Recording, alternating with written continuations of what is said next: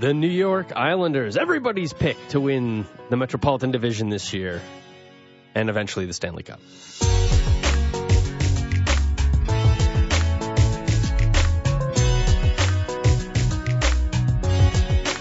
Rory, I have a confession to make.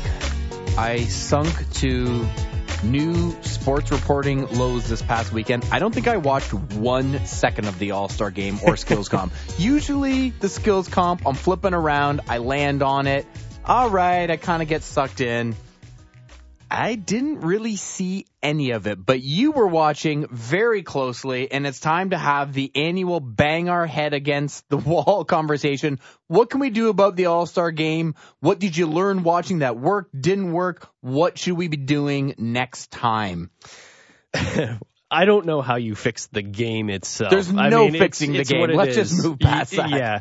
The skills competition, I thought this year was a little bit disappointing. They need to get rid of that premier pass or whatever the heck it's called, obstacle course where you're putting in the puck in those little nets. Nobody can do it very well. Clearly, with the involvement of the women in the skills competition, that needs to be added as a new aspect next season. I think that's a slam dunk. You know what? I can't remember who it was, but one of the players afterwards made the point about the accuracy shooting competition. That part of what they remember about watching it as a kid is those targets exploded, and now it's those LED lights that kind of just go out when you hit it. I agree. I would bring those things back and watch them explode. There's a little bit of an excitement level in that. I also miss the puck control relay where 2 players were actually racing through an obstacle course against each other. Yeah, you need that head-to-head competition. Exactly, and I know you don't have the conferences going against each other for points or anything anymore, but it's just like the fastest skater. Like, actually put them up, maybe have a quick little tournament of 4 or 8 players or whatever the heck it is. You can get through those things really quickly and have an obstacle course and then have a winner come out at the end of it, and he's your $25,000 or she is your $25,000 winner. Those to me are obvious things, and if there's any world where you could have the greats come back, Alif Rady try a hardest shot, maybe he still uses the old wooden stick, Ray Bourque accuracy shooter, Jeremy Roenick was really good at that skill as well. Any of these guys who had success in the past, if they would be willing to come back out and do it again, even if they're just out there doing what the women were doing this year for the most part and just showing what the drill was, I think would be something that more people would tune back in for, just to give it a little bit of a newer look. That's it. That's the All-Star talk we're doing for 12 more months. You know what? This is the best time of the hockey year because it's the furthest possible time from the next All-Star game. Well, here's some things we are going to talk about on this episode of Tape to Tape. We're going to be joined by Arthur Stapel to talk about what I have to believe is the most surprising team in the league, the Metropolitan Division leading New York Islanders. We're going to look at the trade market from the seller's perspective, maybe talk a little Columbus. Man, it's been an interesting and not in the good way season there in terms of all year hanging over the head of the franchise has been the fact that goalie Sergei Bobrovsky and forward Artemi Panarin, neither one is interested in signing an extension to stay in Columbus before they can become UFAs this summer. Yet the team remains in the playoff mix and is probably truly a fringe contender. So it's been interesting times there. And let's face it, when John Tortorella is your coach, there's always a potential for some interesting things happening around your team, as was the case recently at one of Mr. Tortorella's scrums. Nice to have a bunch of centers that in that situation you can go. I've got one center playing. One. The need to get those guys going. I've got one center playing. One. Just you can hear it in your voice, the level of frustration with these. I've got one center playing. John, how do you see the challenge of Winnipeg, obviously down the middle then, with everything that you are dealing with coming into this first matchup against them tonight? Dealing with what? Meaning? Just the overall group and what you see from the Jets and how your club's playing. It's a good team. Tonight. It's a good team we're playing, and it was a god-awful team that I coached the other night. So hopefully we'll answer the proper way. Do you feel like they feel the same way? Who? Your team. They better, or they'll get their ass kicked. So there you have it, Rory. He's got one center in case you missed it. one center and a goalie who maybe doesn't want to be there, and a star winger as well. So we're going to talk about Columbus and some other teams that could be selling. In the vein of surprise teams, I also want to talk a little off the top about the Arizona Coyotes. Before we do that, I think we're obliged to spend a minute or two on the Jake Muzzin deal, but we've covered his attributes here ad nauseum, and everyone knows what this guy will be bringing to the Leafs when he makes his debut Friday in Detroit. I think when you look at the parts in this deal, it really makes sense from both sides. Yeah, it does. This was the big ticket that I think a lot of people hoped that the Maple Leafs, a lot of Leafs fans anyways, hoped that their team would pick up. I don't really think anything as large as Alex Pietrangelo was realistically in the cards. The amount that you would have to give up is so much that just strikes me as an off-season trade if it's going to happen.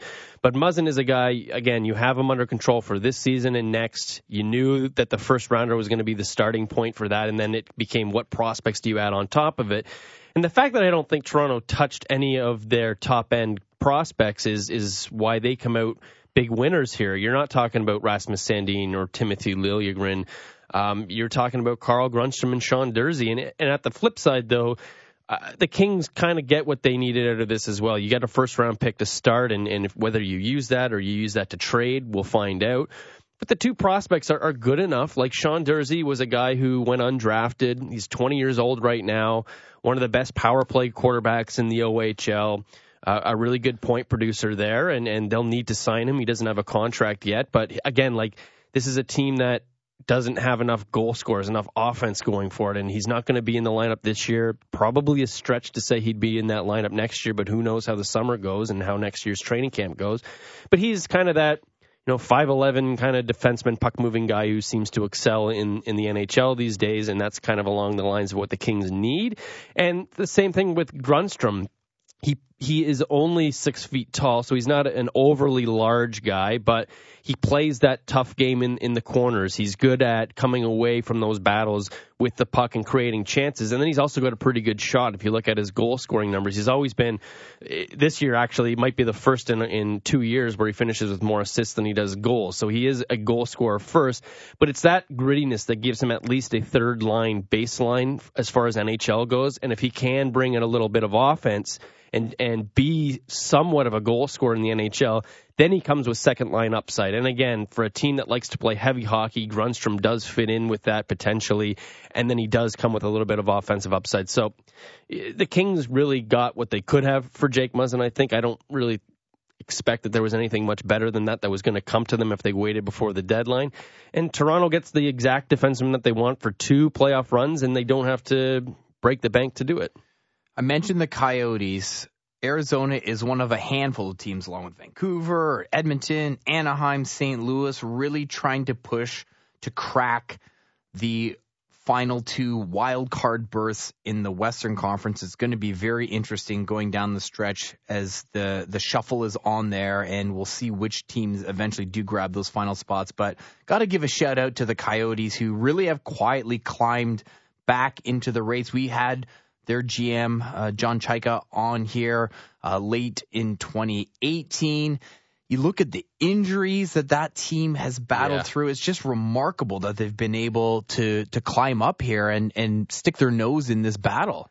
Christian Dvorak, Jason Demare, Antti Ranta, which is a huge one. Michael Grabner, again, Nick Schmaltz, another huge one. You traded for him to be your number 2 center, and he goes down, and he's going to be out for the rest of the season after looking really good.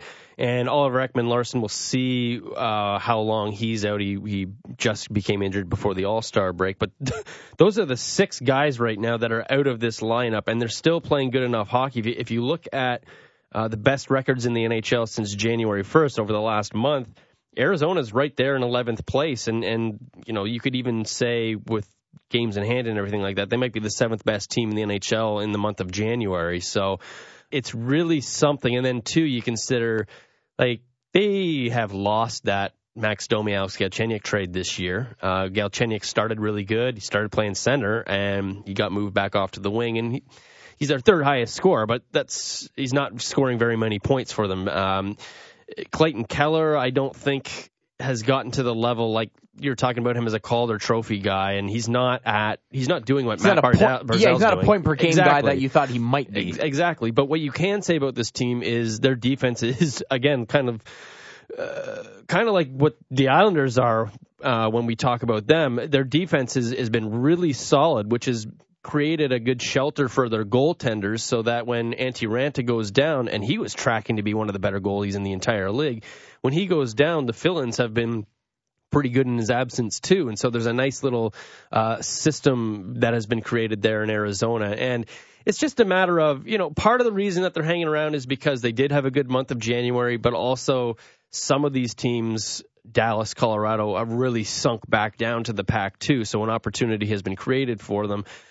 It's hard to imagine them really being at all aggressive buyers at the trade deadline. But John Chayka has been known to make these little moves. He, like that Nick Schmaltz trade was one for Dylan Strome, right? Like that was a future piece that no longer fit there. So there is some room and some history in Chayka's maneuvers as GM to buy something that flies a little bit under the radar like Schmaltz. So maybe he takes that approach to this year's trade deadline. Definitely not going to be going all in. I would be shocked if they did something like trading a first-round pick or a really good prospect, something like that. But, you talk about him as an analytics guy, and that's all about finding value where other teams, other people overlook that, I should say. And maybe there's something for them to do. But it's a really excellent story considering all the injuries. How many other teams would be just sunk by those 6 injuries for any extended period of time? And the Coyotes have they're hanging around. They're better than Edmonton right now. Arizona, Vancouver, 2 of the big surprise teams out west. With apologies to the Montreal Canadiens, I think we can agree the real surprise out east, the New York Islanders. We're going to dive deeper into everything that's gone on with a team that lost its franchise center in the summer, yet here they are, number 2 in the Eastern Conference as we record this. Arthur Staple of The Athletic coming on to talk Islanders. That's coming up after the break on Tape to Tape.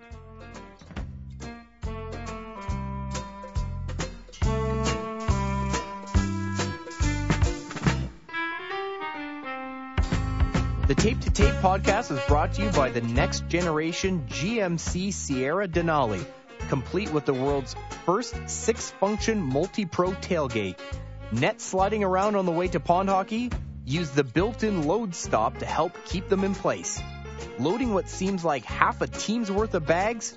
The tailgate also turns into a step for easier access and has an inner gate that flips down for unloading all the gear you can fit. GMC Sierra Denali.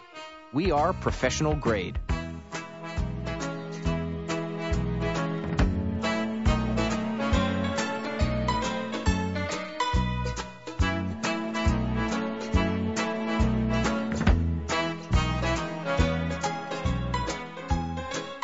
Welcome back to Tape. Joining us on the line now, he covers the New York Islanders for The Athletic. It's Arthur Staple. Arthur, how are you? I'm good, fellas. How you doing? We're doing all right, and we are still, like most people, absolutely shocked to see the New York Islanders first in the Metro, second in the Eastern Conference, as they come out of their All-Star break / team holiday, we'll call it here. All right, Arthur, I'm sure you are also surprised at where the Islanders are. Where did you expect them to land at this point in the season? What kind of season did you think this was going to be for the Isles? I was like everybody else. I thought it was going to be a struggle. It didn't change a whole lot. I mean, it sounds silly to say that when your best player walks out the door. But other than Tavares leaving and the few kind of depth additions that they made, it was really the same core group of guys that had been here the last couple of years. And I was, I think I was curious, like everybody else, to see what they could do without Tavares, not just on the ice, but in terms of the leadership part of it. And curious to see what Barry Trotz could do with this group. I thought maybe best case scenario, they'd be kind of right around where Carolina is, a few points out of the playoffs, maybe winning a few more than they'd lost, but not terribly consistent enough to be able to compete. And boy, was I wrong. But I guess I've got good company there. Everybody else is right there with you. I think the biggest improvement that is the easiest thing to point at is the defense, the worst in the league last year, just leaked shots left, right, and center. And this year they're a top 10. I still think they are under Barry Trotz. We've talked a lot about that on this show and all around the hockey world, that improvement is so obvious. But what specifically is the difference in the way this team plays defense that they're allowing so many fewer shots than they were last year? I think a lot of it has to do with the area, the slot, the area in front of the net. Talk to the guys who have played them already this year, played them a couple of times, and that's the thing that they notice the most, is that it's very difficult to get to the front of the net on these guys. And it's not necessarily 5 guys packing it in and trying to play goalie in front of their actual goalie. It's just they've really accentuated the physical part of it in the defensive zone, not throwing big hits, but just getting a body on somebody, getting in the right position. And like you said, it's pretty much the same defense in terms of the guys on the blue line. I think the effort is really there from the forwards too, which is something that was missing a lot last year in terms of the D zone. There was a lot of guys flying the zone, trying to get on the offense train because they started last season so well offensively. This year, there's a lot more responsibility, and I think those kind of fringe veteran guys that they brought in, guys like Leo Komarov and Val Filppula, who maybe seemed a little bit over the hill on their previous teams, that's where they've come in and really helped a lot. I think it's just Filppula is certainly a true pro and a guy that people like to emulate, and he's a very responsible guy, and I think he kind of helped set the tone for some of the younger guys and some of the guys that have been here a long time who maybe hadn't seen anybody put that into practice quite so well. So I just think their attention to detail in their own zone, the way that they've maintained their structure up and down the ice through all 3 zones, forced a lot of turnovers. They're getting a lot of quality scoring chances off of those kinds of plays that they're converting, because they're certainly not putting a ton of shots and chances on net. So, it's the old defense leads to good offense, and they've really embraced it, and they've gotten it from a lot of different places. One of the things that Lamoriello and Trotz talked about when they first got there was changing the culture and adding more responsibility. And do you think that is actually taking hold? I mean, obviously, the improvement in the defense you talked about, the responsibility from the forwards would seem to indicate that is very much changing. But do you also notice a difference in the room, and not just because the team is winning, but is there a different feeling around this team that you would point at and say this is the difference that Lamoriello and specifically Trotz are having on this team? I think the thing a lot of guys talk about is everybody is treated the same, and you hear that on a lot of teams, and it's not true. That there's certainly star players get a little bit more deferential treatment from the front office, especially if you look back last year, when you had Tavares kind of going into that contract decision in the summer, you had the feeling that he was not necessarily getting treated the exact same as everybody else because he had a direct connection to ownership. So that's a little bit different. But I think that it comes from that, and that really comes from Lou. And then I think with Barry, where Barry comes in and giving everybody a role. You see guys like Matt Martin getting an opportunity to kill penalties, or that fourth line that's been reunited since Martin was traded back here. Not just going out and banging people, but playing against other teams' top lines. I think that forcing that kind of investment from your depth guys as a coaching staff, you do that stuff right away, and I think it gets a buy-in from your more emotional core leaders, guys like Martin and Casey Zizekas and Cal Clutterbuck, and it's a very egalitarian system, and you see a kid like Matthew Barzal who's got all the skill in the world and put it on display on the All-Star weekend. When he starts to buy in too and understands that the gaudy personal stats aren't going to get you many wins, that I think is something that's hugely important for these guys, and part of why they are where they are is that nobody's doing any freelancing, nobody's jeopardizing the team system, and Matthew and I have talked about it on a couple of occasions, and his eyes have really been opened as a young guy that this is the right way, and I think Barry has from day one managed to capture all of their attentions and really turn them in the right direction. So that's been a huge help. How much do you think it helps that a new GM and coach did come in the year after the franchise player in Tavares walked out the door? Because it does kind of offer a nice clean break from the past, a little easier to turn the page. Clearly it helps so much that the team is outstripping expectations. But do you think it was a little easier to set a different tone around the organization? Or as I said, sort of turn the page because you had these two new voices and strong personalities at the top of the structure? I think so. And certainly with these particular two men with their histories in the league and their recent history for as far as Trotz is concerned, very recent history, they command attention. It's not a knock on Garth Snow. It's not a knock on Jack Capuano and Doug Waite. Those guys had good moments in their times here, but Garth, obviously, the way that he became GM, I think, doesn't command the same respect as a guy like Lou Lamoriello. It's just different inside the room and outside the room. And the same with the coach. They've never brought in a coach with this kind of pedigree. So, those making those kinds of changes, you show that the players that have been here for a long time, or maybe players that are thinking about coming here, that they're serious about changing that culture and making sure that they, like you said, they've kind of made a clean break. I'm sure they'd prefer to have made that turnaround with John Tavares on the roster, but given that he left, I think it was, like you said, it probably was a little easier to turn the page and convince the guys that were here that they can turn the page. Trade deadline is starting to come into focus a little bit more here, and I think most teams that are in the position the Islanders are in atop their division would feel pretty comfortable about being all-in buyers or pretty close to that, but the Islanders being such a surprise team, I think, they still got to have that eye towards a couple years down the line before this team really hits its full potential. First of all, what would they be looking to improve on this roster if they do go out and buy? And at the same time, how aggressive do you see them being? Like, is the first-round pick on the table, or would something like that be completely off of it? I could see the first rounder being on the table, mostly because the trade that Garth Snow made with the Flames 2 years ago, an extra first and an extra second last year for Travis Hamonic, and that first ended up being another lottery pick. So they had two. They picked at 11 and 12 in a pretty deep draft last year, and basically picked two guys in Oliver Wahlstrom and Noah Dobson, who are 1-2 essentially in their depth chart now in terms of prospects. So I think you can count that as, well, that's two drafts worth of guys that we got. So I'm sure that Lou has always been very aggressive, and if the team can continue on this path, and you're looking at a pick in the low 20s, that's probably something worth moving if you can find somebody, especially somebody with a little bit more term left on their deal. There's certainly some enticing names out there, especially among the forwards, and that's probably where they need the most help, if you could say. I mean, they've been riding good chemistry and a lot of lucky shooting percentages for some guys who don't normally score quite as much. So, if you look around and see some of the wingers that are available, especially on the right side where they're a little thin, maybe another center for to a versatile guy in the bottom six to help out.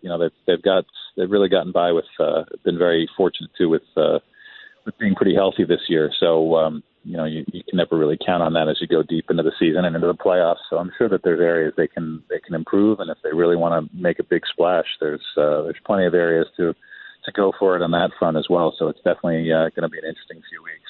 I don't want to look too far down the line with transactions here, and I don't want to go down revisit dark territory for Islanders fans. But once again, there really are some key UFAs that is scheduled to hit the market this summer. And we have to start with Leonard. I mean, he's been so strong along with Greiss this year for the team. Give me a sense, if you can, Arthur, what you think they might be able to work out with Leonard, the likelihood he stays, and then maybe touch on some of the other guys, including Eberle, Anders Lee, and Brock Nelson. Just, as much as you can, give us a little insight into what the future might hold long-term for those guys with the Islanders. Well, I mean, Leonard has just been such an amazing story, from the actual story of his last few years that he wrote for us before the season began about going to the depths with mental illness and substance abuse during his last few months in Buffalo and trying to find a job and basically getting a prove-it contract for 1 year from the Islanders. And he certainly rewarded that gesture by Lou by not just being a comeback player of the year candidate, but being a Vezina candidate with the way that he's played. So you would think that there's an opportunity to make a deal there that's not a crazy long one or a crazy expensive one. You think about Sergei Bobrovsky being kind of the big prize that'll be out there on July 1, and you would think that Leonard would probably cost half of that and half the term, which is always a good thing to have with goalies. You don't want to commit too long, and that frees them up to do a lot of other things. So, and as far as the forwards go, if I had to pick two of those three guys that are coming unrestricted at the end of the year, I would probably say Lee and Nelson look more like guys that they're going to sign. I mean, they did give Lee the captaincy on the eve of the opener. That seems to be the sort of gesture you make when you want to keep a guy, especially in light of what happened with the last captain.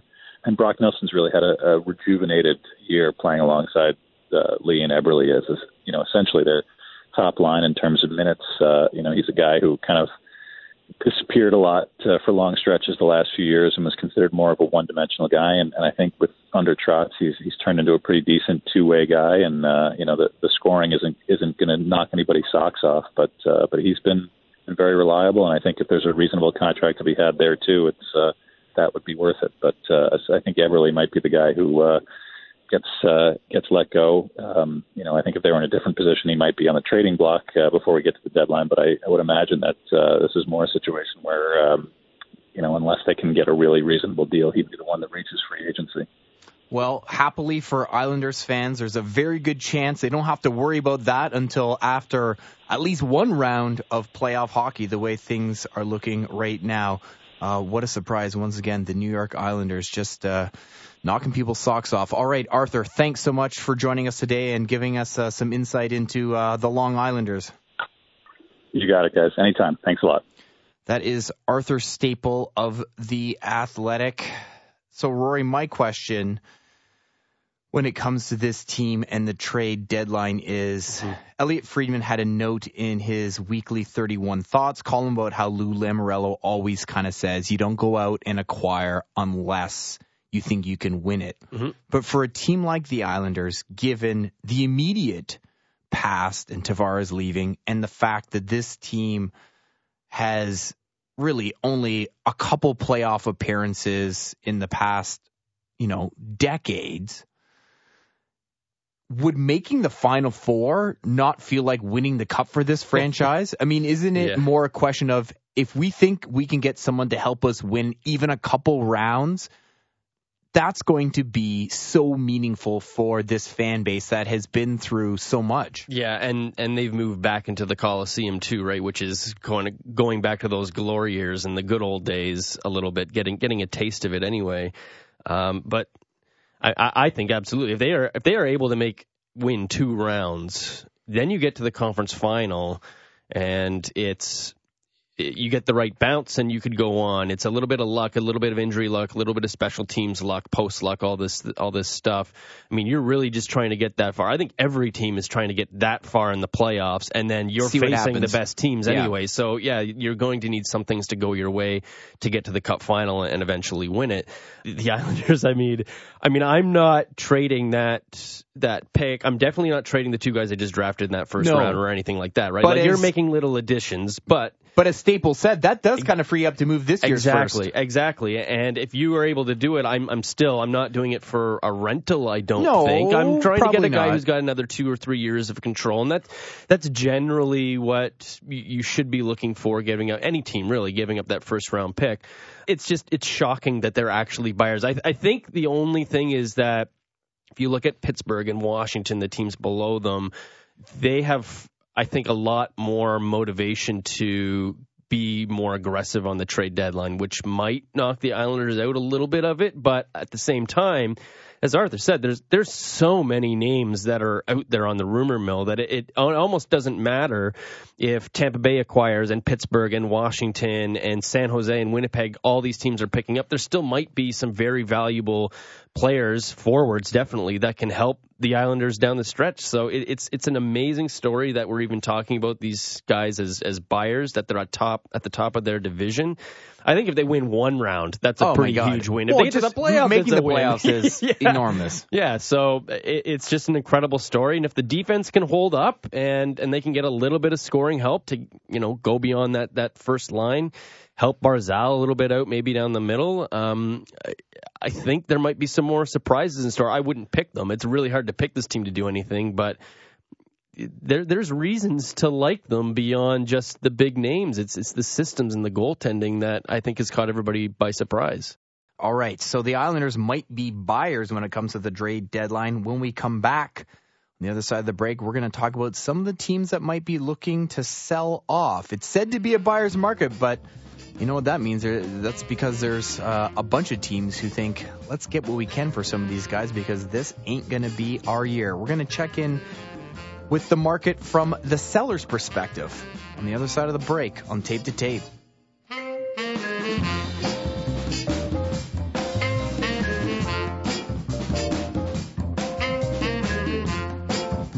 Looking to stream over 500 NHL games blackout free? Sportsnet Now is the product for you. Available to anyone over the internet, Sportsnet Now gives you 24/7 access to Sportsnet's channels, including content not available on TV. You can stream on the go or at home on your big screen from the most popular devices, including smartphones and tablets, Apple TV, Xbox, PlayStation, and Chromecast. Sign up for as long as you want and cancel whenever you'd like. You can also stream the NBA, MLB, Premier League, all your favorite Sportsnet original programming, and more. Visit snnow.ca for more details.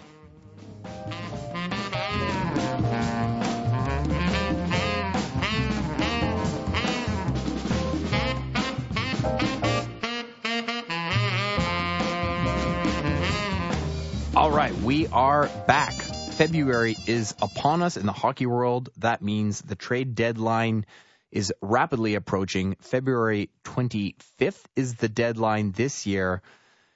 With that in mind, we're going to do a segment the rest of the way leading up to the deadline. That's just a little trip down to the market. Come with us, friends, for a little trip down to your local market here.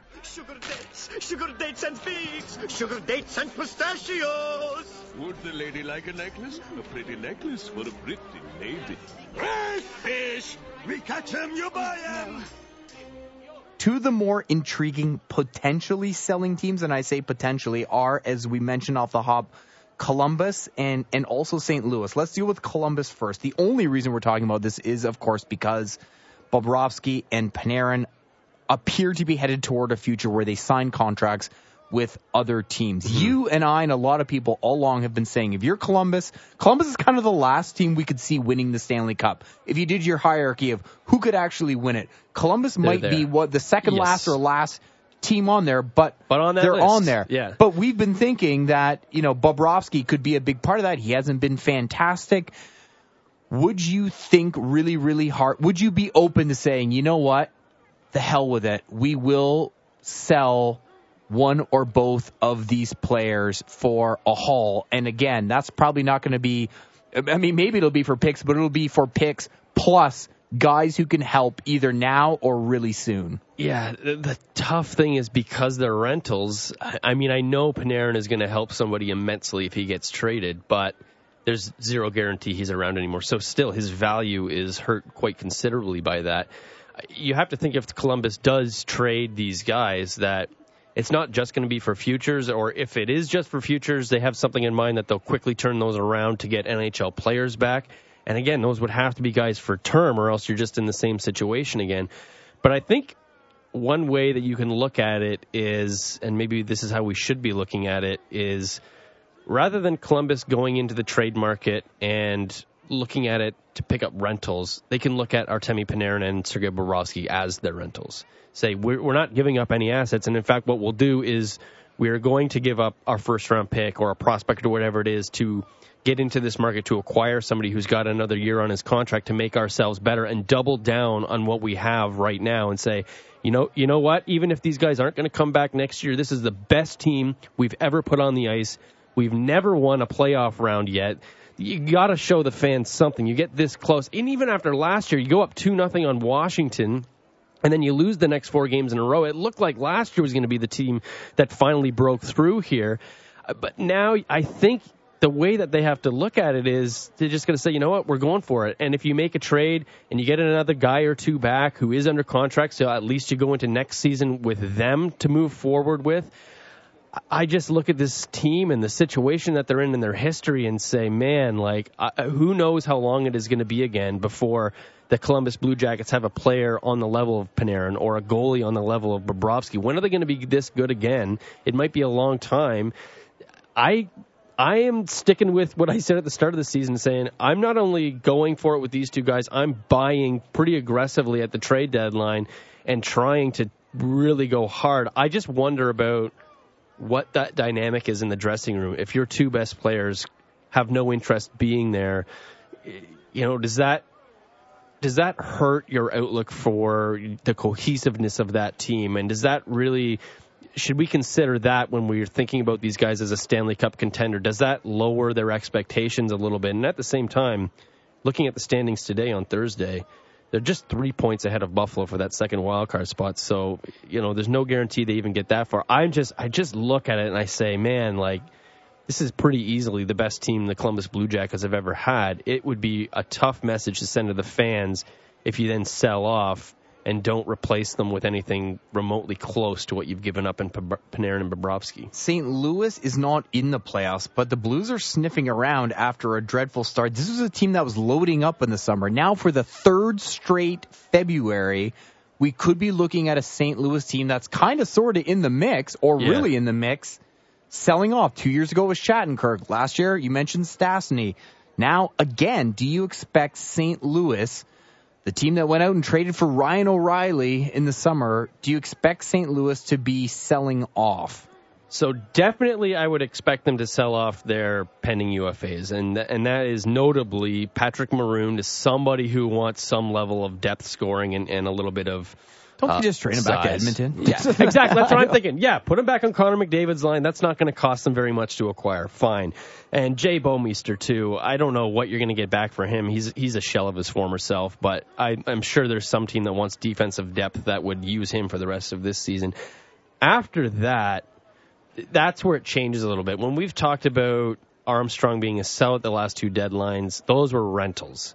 If you get into the realm of trading Alex Pietrangelo, who's got another year left on his contract, that's the Jake Muzzin return plus quite a considerable few additions, I think, on top of that. He's a number one defenseman on his own in this league.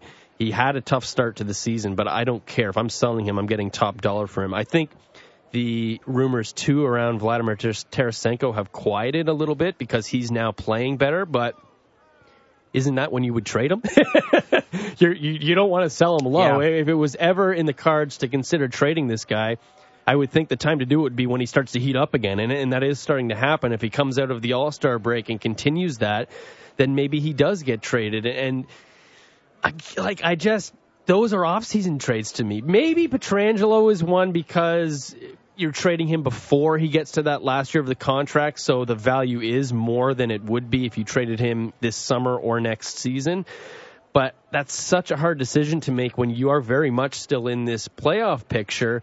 But at the same time, those are two guys that you could get such a haul back for that you are really changing the makeup of this team. You already started to do that last summer with the O'Reilly trade, with the Bozak pickup. Does Braden Shen, a guy who's got one more year left on his contract after this, and a centerman, teams are always looking for centermen.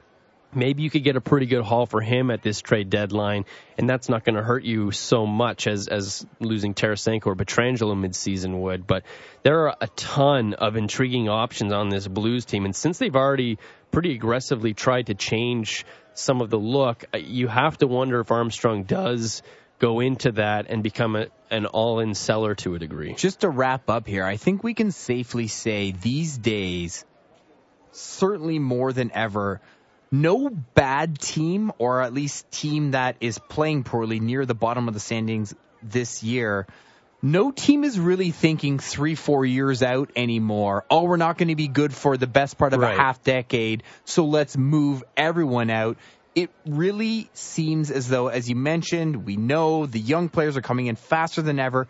Everyone thinks they can kind of turn it around pretty quickly, especially in a year where Jack Hughes is the tasty treat at the top of the lottery. So there's just way, way, way more teams that are saying, yeah, we'll flip you some, we'll sell off some of our pending UFAs, but we're not necessarily looking to raise it to the ground because we think, you look at a team like Philly that all of a sudden is saying, hey, Carter Hart, maybe the goalie we've been waiting for 2 decades is here. How much better would we be just with a full season of that? Certainly a team like Florida is looking at their roster and saying, God, let's just run this back and hope for better luck. There are way fewer teams who are saying this is going to be a long-term project, so let's move out all the bodies. It's nibbling around the edges more and picking up an extra draft pick or two and hoping those guys play in your team sooner rather than later. Yeah, I mean, Colorado last year was the team that came back out of nowhere. Vancouver's hanging around the playoffs this year, so you can look at that and say, well, we can arrive back in this playoff picture quicker than we otherwise think.